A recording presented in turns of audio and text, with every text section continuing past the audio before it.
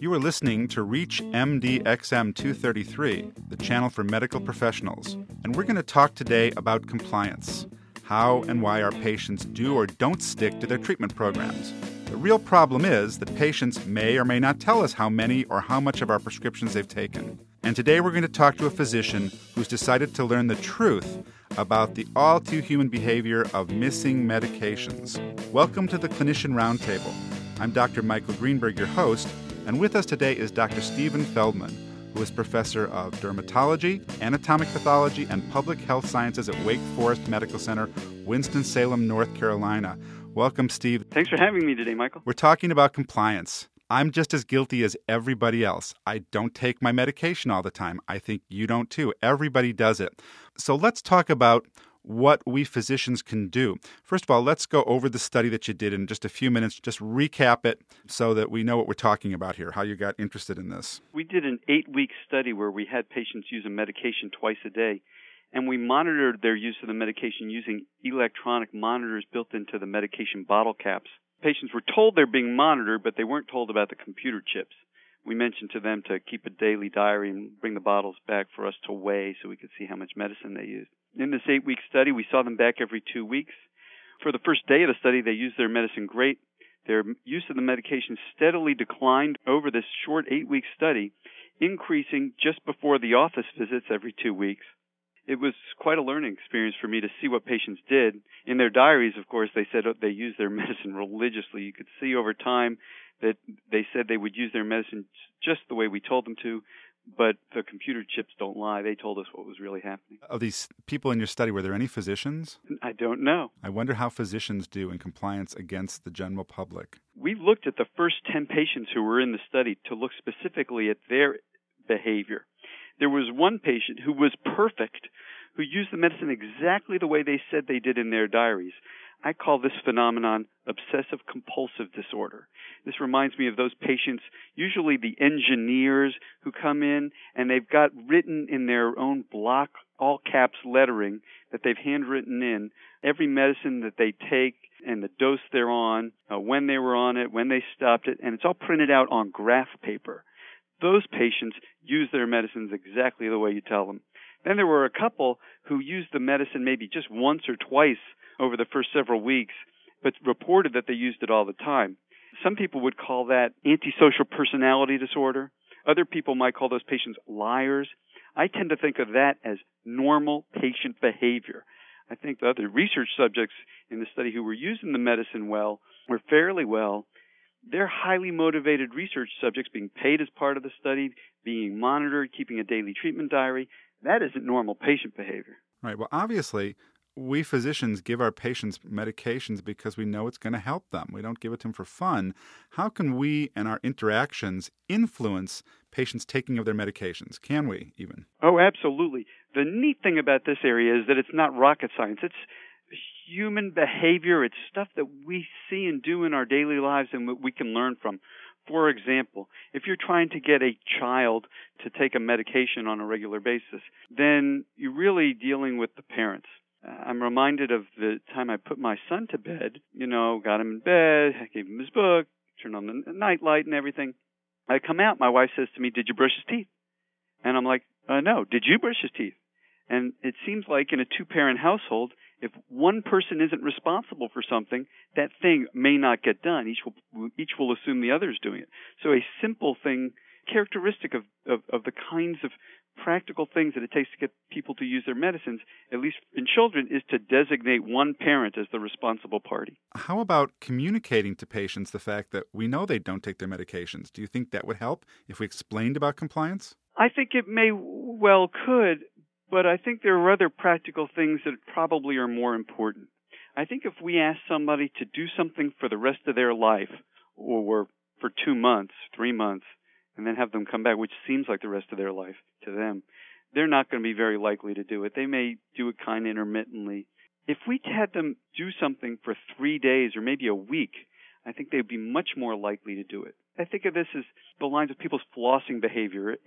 If the dentist says to their patient, "Hey, I want you to floss every day. It's important for your gums. I'll see you back in 6 months," only that obsessive-compulsive person like me will actually floss their teeth every day. But if the dentist said to the same person, put their hand on their shoulder and said, listen, I'm really worried about your gums. I want you to floss twice a day. I'm going to see you back here in the office in 1 week. I think people's flossing behavior would be dramatically better. And if they saw in that week that their gums actually felt different, felt better, then they would be inclined to use their dental floss on a regular basis. I agree. And even, especially the dental floss tastes good. You are listening to Reach MD XM 233, the channel for medical professionals. And I am Dr. Michael Greenberg, your host. And with us today is Dr. Steven Feldman from Wake Forest Medical Center, Winston-Salem, North Carolina. And we're discussing compliance, how and why our patients don't follow our treatment plans. More ideas on what we can say to patients to get them to take their medications or to tell us the truth. I think the power of an office visit is very much underestimated. My kids are taking piano lessons now, and they're doing very well. I went to the recital. It was great. But you could imagine a situation where you have two piano teachers, and one piano teacher says, listen, we're going to have a lesson every week, but really for you to get good, you have to practice every day. And we're going to have a recital at the end of 8 weeks. You go to that recital, things are great. Another piano teacher says to the kids, listen, you need to practice every day. We're going to skip the weekly lessons because that's not what's going to make you better. What's going to make you better is your daily practice. At the end of 8 weeks, we're going to have a recital. That recital is going to sound horrible because the kids aren't going to practice because there are no weekly lessons forcing them to do the practice. One of the things that I was taught in my training was that when new medications are approved, use them fast before they stop working, because it seems like new medicines work much better in the clinical trials than they do in real life.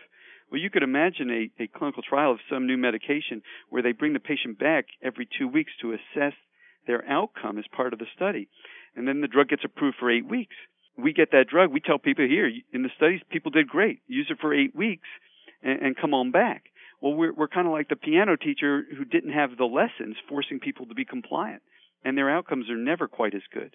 I kind of think of this as sort of a Heisenberg uncertainty principle, where the observation of the patient at intervals actually changes that which you are observing.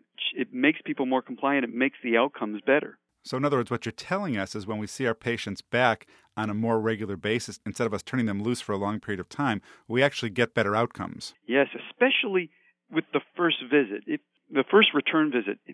If you're seeing a patient and they're doing poorly, and you're seeing them every couple months and they're doing poorly, you're frustrated, they're frustrated, that's clearly not an ideal situation. If you see them once at baseline, get them started on a medicine, tell them to come back in 1 week, or hand them your cell phone number and say, listen, I'm really concerned about how you're doing. Call me in 1 week and let me know how this medicine works for you. It almost forces them to use that medicine for the first week. They see that it does well, and then they'll continue doing well, and you don't even need return visits every 8 weeks for the rest of their life. You may actually reduce the number of visits required by having that one early return visit. So what you're telling us is that nothing breeds success like success. That's right. And another thing that I think is critically important for getting patients to use their medication is for them to trust you. When they get home and they open the package insert, I don't care what the medicine is, they're going to be terrified. And if they think you're an uncaring physician who's just in it for the money, they're not going to use the medicine. But if you've taken time to establish a relationship with them where they're trusting, they're going to look at that package insert and they're going to go, Dr. Greenberg knows what he's doing. I trust him. All right, I'm going to use this stuff. And they will have better outcomes. There have been studies that have looked at patients' satisfaction with their office visit and subsequent outcomes. And the patients who were more satisfied initially ended up having better outcomes later. And I think it's probably an effect mediated by their compliance with their medication. Well, here's a two-part question. Do you ever ask patients not to look at that insert because it's really terrifying? It's terrifying to me sometimes to look at it. Or what do you think about creating your own handouts for medications? How does that help compliance? I think those are great ideas. When I'm treating children with eczema or with whatever disease they have, the moms are terrified of the medications that we're giving them. For eczema, we use steroids. Now, when mom hears the word steroid, she's thinking about Barry Bonds. She's thinking about East German women Olympic swimmers. She's not thinking about hydrocortisone. So I'm very careful when I'm talking to a mom not to use the word steroid, to see she and her child back in a short interval. And when she asks me, are there side effects? Side effects? I'm going to see you back next week. There are not going to be any side effects. And I'll make it clear, what I'm going to ask you to do is difficult. I'll tell the moms, you've got to do this once or twice a day, whatever it is. It's not easy to remember. I need you to do this. It's only going to be for some short period of time. Now, once they see that it works and it's working well without side effects, then they're going to be willing to continue the therapy. All right. What about using your own handouts? Do you think that they're worth using and creating? I think they are definitely worth using and creating. When my gerontologist sent me for my first colonoscopy, it was a fabulous medical experience. Everything about it was terrific, in part because I knew exactly what was going to happen. I knew exactly how to prepare myself because there were great written handouts. I think it's kind of difficult to do people who are on the medical side of medicine. If you're on the surgical side and you're doing the same procedure over and over again, it's relatively easy to standardize things and let patients know what's about to happen. On the medical side, it's a little more difficult because we have so many different diseases, we have so many different drugs. To the extent that we can really give patients crystal clear instructions, I think they're going to have better compliance and better outcomes. I agree. Do you think that mothers are more compliant than fathers when it comes to kids? In short, yes, I think so. I think they may be more terrified of the medications, which may make them more reluctant, but I think they're probably better organized, certainly if my household is any example of that. It's certainly going to vary. If it turns out the dad in the household is the one who's responsible for making sure the homework gets done every day, they're probably the one to make sure the medicine gets taken every day also. Do you ever advise patients to look at or avoid the internet to get information about medications? You mentioned the steroids, and people get on there and they get terrified. I think patients do better with more information. I have no objection to them using the internet. I want them to have information on all their options. That makes it easier for me to be their doctor. Do you guide them to appropriate websites, however, so they don't get some of the internet junk that's out there? Well, it's actually very easy for me because I specialize in psoriasis, and there's a fabulous organization, the National Psoriasis Foundation, and their website, psoriasis.org. If you're practicing in an area where you have that kind of organization, a diabetes association, asthma organization, where you can send somebody for really good information that you can trust, that's certainly a great situation to be in. I want to thank Dr. Steven Feldman, who is a triple professor at Wake Forest Medical Center, Winston-Salem, North Carolina, and we've been discussing compliance, how and why both we and our patients don't follow our treatment plans. I am Dr. Michael Greenberg, and you have been listening to the Clinicians Roundtable on ReachMD XM233, the channel for medical professionals. We value your comments and questions and welcome suggestions for future shows. Please send your email to xm@reachmd.com, and we truly thank you for listening.